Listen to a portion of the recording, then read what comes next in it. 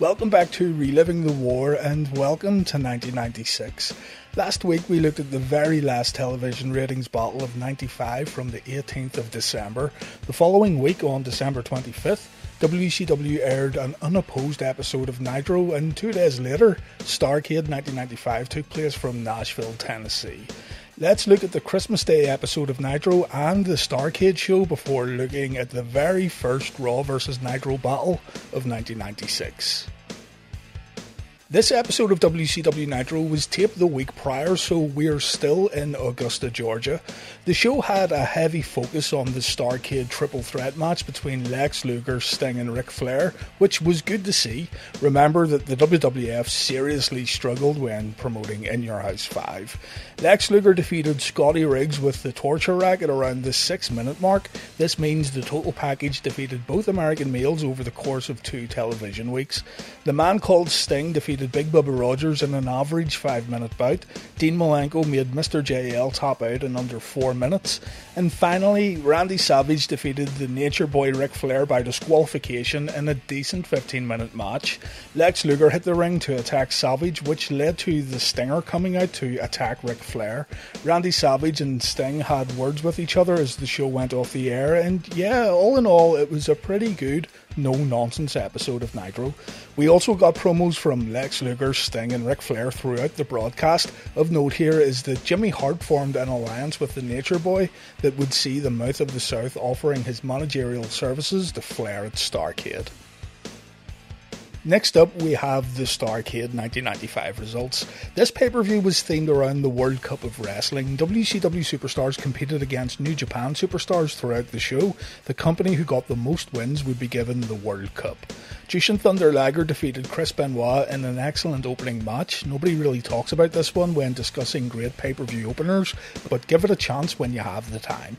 Koji Kanemoto defeated Das Wunderkind Alex Wright in the following match, meaning New Japan started things off with a 2-point lead. The total package Lex Luger beat Masahiro Chono via submission, while Johnny B. Bad defeated Masa Saito via disqualification to tie up the scores. It was an over-the-top rope disqualification, that stupid rule that WCW would enforce when they sometimes remembered about it. Shinjiro Otani then beat Eddie Guerrero in an excellent match, while Randy Savage won his match against a young Tenzan to make things 3 apiece. In the final match of the World Cup of Wrestling, Sting defeated Kensuke Sasaki and WCW reigned supreme over New Japan Pro Wrestling. The Nature Boy Ric Flair won the triangle match via countout. This wasn't a typical 3-way bout, by the way. The guys could tag in and out, which makes 0 sense, but let's just roll with it. Sting and Luger were on the outside of the ring, and the Stinger was about to climb back inside, but Lex grabbed Sting's arm. Sting was unable to get back inside the squared circle, and so Ric Flair was now the number 1 contender. The WCW title match happened immediately afterwards, and thanks to the 4 Horsemen, Ric Flair was able to become the WCW champion once again. After the show went off the air, the fans in attendance were treated to a dark match, One Man Gang versus Kensuke Sasaki for the US title. A botched finish saw One Man Gang win the United States Championship when referee Randy Eller counted Sasaki's shoulders to the mat, even though Sasaki kicked out at 2.5, resulting in the match getting restarted and Sasaki immediately winning the belt back. WCW, however, would pretend the restart didn't happen when replaying the match on TV, and therefore this botch led to the One Man Gang actually becoming the new WCW United States champion. All in all, even though it's an odd show, Starrcade did deliver in the ring. The vast majority of wrestling fans in 1995 didn't know who some of these New Japan guys were, but still, Starrcade wasn't bad at all, and WCW done a good job in building up the triple threat and world title matches. WCW wouldn't have a pay-per-view coming up in January, but they did have a Clash of the Champions special on January 23rd. We'll look at that when the time comes. This is going to be a strange episode of Reliving the War thanks to the format WWF Raw went with on January 1st, 1996. Raw only presented 2 matches on this evening and a replay of a pay-per-view match. We have the Raw Bowl and, wait for it, Diesel versus King Mabel. The Raw Bowl took up nearly half of the Raw presentation, so it will have to go up against multiple WCW segments. Anyway, Raw is taped from New York, Delaware, and Nitro is live from Atlanta, Georgia. Let's start with Raw and look at the whole Raw Bowl elimination match first. The WWF broadcast opens up with a video hyping the Raw Bowl. Vince McMahon talks about the cheerleaders and marching band in attendance while lacing his speech with football puns. This would carry over into the match commentary. Vince talks about the superstars competing in the match while also announcing that the Nacho Man, the Huckster, Scheme Gene and Billionaire Ted are also going to be on Raw. Yes, this is the start of the infamous skits that saw the WWF take shots at World Championship Wrestling. These skits would get darker and much more personal, up to the point where the USA Network ordered McMahon to stop airing the segments. Remember that Alundra Blaze just dumped the WWF Women's title on Nitro a few weeks ago, so maybe this was a knee-jerk reaction to WCW's antics, but still, we'll get to all of that as it unfolds on TV. Anyway, the Raw Bowl match features 4 tag teams: the Smoking Guns, Yokozuna and Owen Hart, Razor Ramon and Savio Vega, and finally Sid and the Kid. This is an elimination match. Any wrestler can get tagged in at any time. Physical contact has to be made with an opponent before tagging out. So, for example, if Sid and the Kid both get tagged in, they have to wrestle each other before tagging out. And finally, a team can call one timeout at any point in the match. During the entrances, Razor Ramon was presented with some gold roses sent by Goldust. The bad guy took it out on Goldust's little servant as the bizarre one looked on. The Raw Bowl starts off with Owen Hart and Bart Gunn. The rule about potentially wrestling your own tag team partner is used nearly straight away when Owen tags in Billy Gunn, but Billy and Bart do a quick hip toss spot that leads to a fake out. The Smoking Guns then tag in Owen Hart and Yokozuna. The King of Hearts is hesitant to go at it with Yoko. The two men get in the ring and Yokozuna hits Owen with a giant shoulder block. Owen tags in Savio Vega, Yokozuna tags in the Kid, and so far the action has been quite fast paced. Razor Ramon and Owen Hart get a chance to do some work in the ring, but there isn't enough time for things to settle. It's quick tag after quick tag followed by explosive offense to start things off here on Raw. Bart Gunn hits an impressive vertical suplex on Psycho Sid before tagging Owen back into the match. We go to commercial break as Yokozuna is doing a number on Savio Vega, and when we return, Yokozuna has forgotten how to wear a t-shirt, it seems. I'm finding it very hard to say much about the match so far. It's following the formula of tag, wrestle for 20 seconds, tag, wrestle for another 20 seconds, rinse and repeat. Things finally heat up a little when Razor tags in to face the 1-2-3 Kid. The bad guy hits a fall-away slam, which leads to the Kid calling a timeout.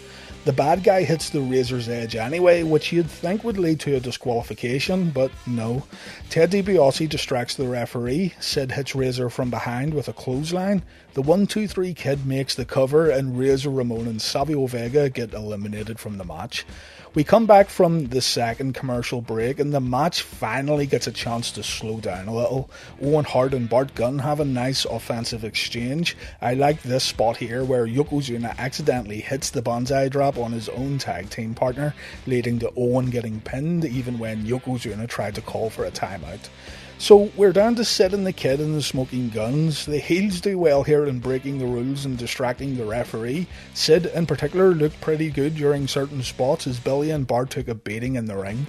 The match comes to an end when Razor Ramon interferes, pushing the 1-2-3 Kid off the top rope and onto Psycho Sid. Billy rushes over to get the pinfall win. And yeah, the Raw Bowl is over. I've really mixed feelings about this match. I feel it would have been better to see it live in the arena thanks to how fast paced it was, but on TV it came across as a little messy. It also took up over half of the Raw broadcast, meaning this whole Raw Bowl matchup is going head to head with 2 Nitro bouts along with a promo. Nitro kicks off with Eric Bischoff telling us that Ric Flair is the 12-time world champion and the Nature Boy will face Hulk Hogan in the main event. Randy Savage wants to try and get a little revenge in the first Nitro match as the Macho Man takes on Arn Anderson. Arn goes on the attack straight away, but Savage is absolutely unhinged, taking the fight to the outside in the opening moments of the match. For the second time since Nitro began airing on TNT, Eric Bischoff gave away a WWF Raw match result. He lets everyone know who won the Raw Bowl, and we aren't even 5 minutes into Nitro. Have a listen. And in the wall bowl, toilet bowl, whatever that's called. Smoking Guns won it. Forget about it. Stick right here. We are live. Randy continues his attack in the ring until Anderson begins zoning in on the Macho Man's injured arm. Double A systematically wears Randy Savage down with a range of offensive moves targeting the injured limb of the Macho Man. Savage does try to mount a few comebacks, but Randy either hurts himself by using his injured arm, or Anderson just shuts the Macho Man down before he can get started. After a referee bump, Arn Anderson pulls out a pair of brass knucks, but Savage is able to take the knucks away from Double A, nailing the Horseman with his own weapon and scoring a pinfall win. Brian Pillman and Chris Benoit hit the ring, the Macho Man bails, and yeah, not a bad match to start things off on Nitro, but nothing groundbreaking either. Our next match has me very interested though. It's Chris Benoit taking on Lord Steven Regal. Regal's first match here on Reliving the War 2, by the way. As Steve Regal comes to the ring, Eric Bischoff once again lets fans at home know that the Smoking Guns won the Raw Bowl match. It's kind of striking that Eric Bischoff is going full throttle here with giving away match results when he had been so quiet over the past few weeks. My guess is that Bischoff knew about the upcoming Billionaire Ted skits that were about to air on Raw, but still, interesting times on both shows. Lord Steven Regal takes Benoit down to the mat instantly, but the Canadian crippler nips up. To put Benoit back down, Regal delivers a series of headbutts. Benoit is able to lay in a few punches, but the crafty Steve Regal manages to out-wrestle his opponent, wrenching on Benoit's neck and following up with another impressive takedown that results in Regal gaining the upper hand. Compare what we have seen here to the Bret Hart vs Bob Backlund main event a few weeks ago on Raw. All four men can be considered technical grapplers, but Benoit's intensity, along with Regal's insanely high level of catch-as-catch-can wrestling, makes for a much more enjoyable and intriguing match, and we're only a few minutes into the bout. Regal hits Benoit with a few open palm strikes, but Benoit hits a nice German suplex to even things up. Regal answers with a butterfly suplex, but his lordship can't get the pinfall victory.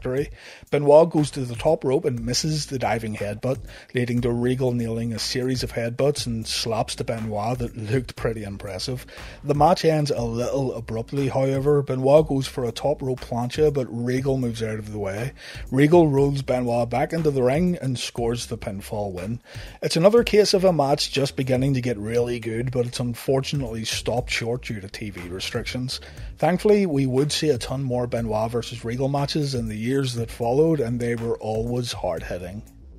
After the Benoit match, Arn Anderson and Brian Pillman come to the ring for an interview with Mean Gene Okerlund.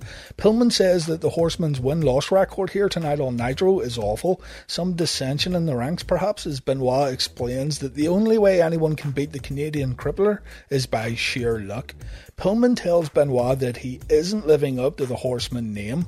The loose cannon then goes after Double A, and Arn Anderson reminds Pillman that the Horseman's job is to protect Ric Flair and the world title. Brian Pillman shouldn't be running around starting fights with the likes of Paul Orndorff and the Dungeon of Doom when there really is no need to fight these guys. Just then, the Taskmaster and the Zodiac walk down the ringside, but the Giant stops his Dungeon of Doom stablemates from getting into the ring. So yeah, those were the segments and matches that went up against the Raw Bowl, and Nitro was much more entertaining here. I appreciate the WWF's efforts in trying something new, and the Raw Bowl match itself isn't all that bad when you strip away the football theme, but Nitro's opening 25 minutes or so was better than Raw's. Lex Luger and Sting are going to take on the Super Assassins on Nitro, while Raw shows us the Arkansas Hog Pen match from In Your House 5, Hunter Hearst Helmsley versus Henry Godwinn. Before the In Your House replay, we get a halftime report from Doc Hendricks, which was basically a reskinned Slam Jam segment. Doc tells us about the Royal Rumble pay-per-view while talking like an over-exaggerated sports reporter. The WWF then aired near enough the whole Arkansas Hog Pen match.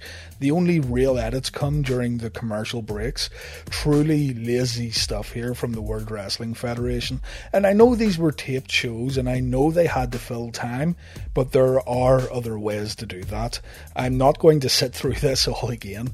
Hunter Hearst Helmsley gets the win by backbody dropping Henry into the Hog Pen, but Hunter ends up getting a little dirty too. Nitro presents Sting and Lex Luger versus the Super Assassins. Who are the Super Assassins, I hear you ask? Well, it's the Barbarian and Warlord, better known as the Powers of Pain. The Powers of Pain versus Sting and Lex Luger sounds much more appealing, but anyway, let's see what happens. Remember, Sting and Luger were in that triangle match at Starrcade, yet here they are, still friends and still teaming together. Get prepared to enjoy some tiny split-screen action reminiscent of 4-player GoldenEye on Nintendo 64, because Sergeant Craig Pittman interrupts the commentary team, and this time he is seeking guidance from Steve Mongo McMichael. Mongo turns down the chance of a lifetime by telling the Pitbull that his hands are full as a commentator, the exact same excuse Bobby Heenan gave Pittman 2 weeks ago. I had to go back and watch the opening of the match again on the micro split screen, and the match starts off with Lex Luger and Sting dominating the Super Assassins. By the way, the Super Assassins were known individually as Super Assassin 1, who was actually the Barbarian, and Super Assassin 2, who was previously known as the Warlord. By the time we get back to the action, the Super Assassins have taken the fight to the outside of the ring. The Stinger gets dropped on the guardrails, and then he gets stretched inside the squared circle. The Super Assassins double team Sting. The referee misses a tag to Lex Luger that gives the Super Assassins even more opportunities to punish the WCW icon. But the Stinger is able to make the tag when a top rope splash is missed by Super Assassin 1. The Torture Rack and the Scorpion Deathlock get applied at the same time, and the babyfaces win the match. Point for Nitro. Pay-per-view match replays aren't going to win many points here on Reliving the War. Diesel and King Mabel are up next on Raw, while Nitro gives us a promo featuring the Giant and Jimmy Hart. Incredibly, we are told that the British Bulldog versus Bret Hart match from In Your House 5 will be shown next week on Raw, so you can consider that another easy point for WCW on the next Reliving the War, unless WCW seriously drop the ball and air something ridiculous, but let's wait and see. Poor Jeff Hardy can be seen carrying Mabel to the ring here, and he looks like he's struggling too. Diesel comes to the ring to a great ovation, and the match is 8 seconds long. 8 seconds long. Diesel hits the big boot, he goes for the pin, and it's all over. Sir Mo takes the jackknife powerbomb afterwards, and Big Daddy Cool leaves with the Raw Bold Queen, who has been set beside Jerry Lawler this whole time. Remember, the WWF aired a match from In Your House 5. They're going to end their show with a pre-recorded bashing of WCW. They aired a Doc Hendricks halftime update, and then they decided to give Nash and Mabel 8 seconds in the ring. I know the Diesel vs Mabel match at SummerSlam 1995 was woeful, but so much more could have been done here. I've seen the expected comments too about Reliving the War being one-sided so far, and I'm apparently biased towards WCW.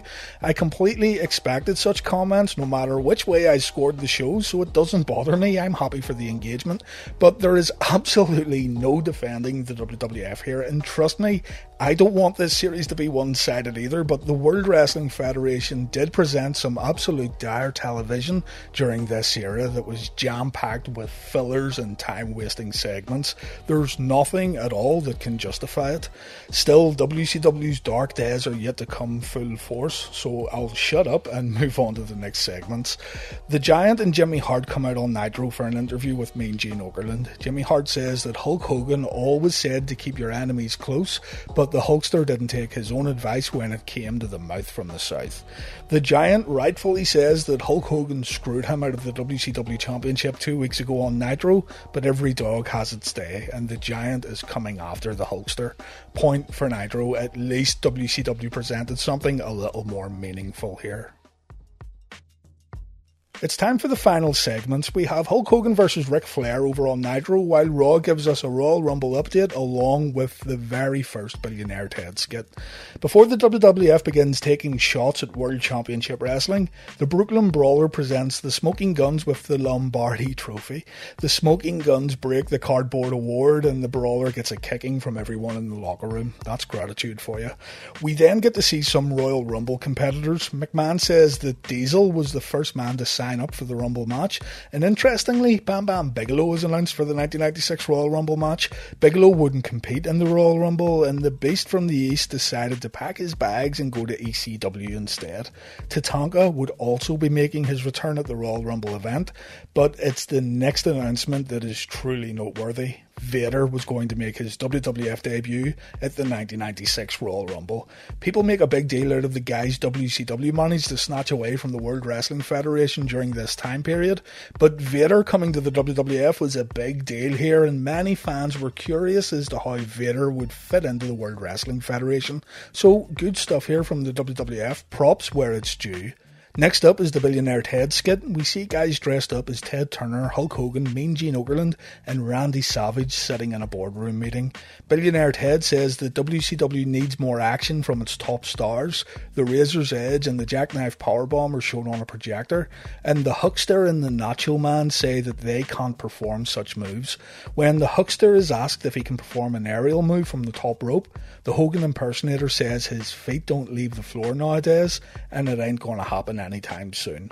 Billionaire Ted then asks his aging wrestlers exactly what can they do. The Nacho Man and the Huckster look at each other and they begin doing their signature poses. A voiceover says that you can't teach old dogs new tricks, and the WWF are on top of the hill, not over it. It will be interesting to see how WCW replied to this next week on Nitro, if they replied at all. But yeah, interesting segments here from the WWF and a little retribution too. It's been a bit of a slog trying to get through this episode, to be fair. Over on Nitro, the Hulkster has a chance to prove that he isn't over the hill as Hulk Hogan challenges Ric Flair for the WCW World Heavyweight title. Hulk starts things off in the driver's seat, making the new 12-time WCW champion look like easy work until Flair gets Hogan in the corner for some signature chops and punches. It doesn't last long though. Hogan begins no-selling the Nature Boys offense and Rick takes the classic top rope bump, allowing Hogan to take control once again. The two men end up on the outside of the ring and the no-selling continues. Hogan gets launched into the guardrail and he acts like it didn't hurt a single bit. The world's heavyweight champion is being forced to beg for mercy as the immortal Hulk Hogan isn't giving much up here in the early portion of the match.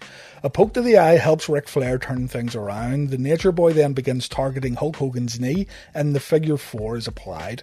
When Hogan reverses the pressure, Jimmy Hart makes an appearance to distract the Hulkster. Flair is able to deliver a nice vertical suplex that makes Hogan quiver in the ring. I mean, he looks like he's having a hard time here, but no, Hogan powers out of a pin attempt and he begins hulking up. We see the big boot and the leg drop, and as the Hulkster goes for the pin, Jimmy Hart jumps on the apron to cause a distraction. Now, follow along here. Arn Anderson jumps into the ring with brass knucks, but Hogan is able to take care of Double A. Hulk Hogan takes the weapon away from Anderson and the Hulkster shows the knucks to the referee. The referee then calls for the bell and Hulk Hogan wins via disqualification. Hogan looks pleased with the victory, even though he couldn't win the title via DQ, and even though Anderson didn't even get a chance to hit Hogan with the brass knucks anyway. A confusing and weird ending to this match here. The Four Horsemen and the Giant try to attack Hogan, but Randy Savage makes the save. The Zodiac keeps the Giant from re-entering the ring. And yeah, keep this in mind, it's kind of important later. The Nacho Man and the Huckster cut a promo to end Nitro with Scheme Gene. The babyfaces challenge the Enforcer and the Nature Boy to a match next week on Nitro. Hogan puts over his opponents by saying he will take on all 4 members of the Four Horsemen and make them look like Shetland ponies. It's a point for Raw here. Flair versus Hogan didn't live up to the hype and it was incredibly predictable. The Savage and Hogan promo afterwards is now beginning to feel like deja vu here on Reliving the War.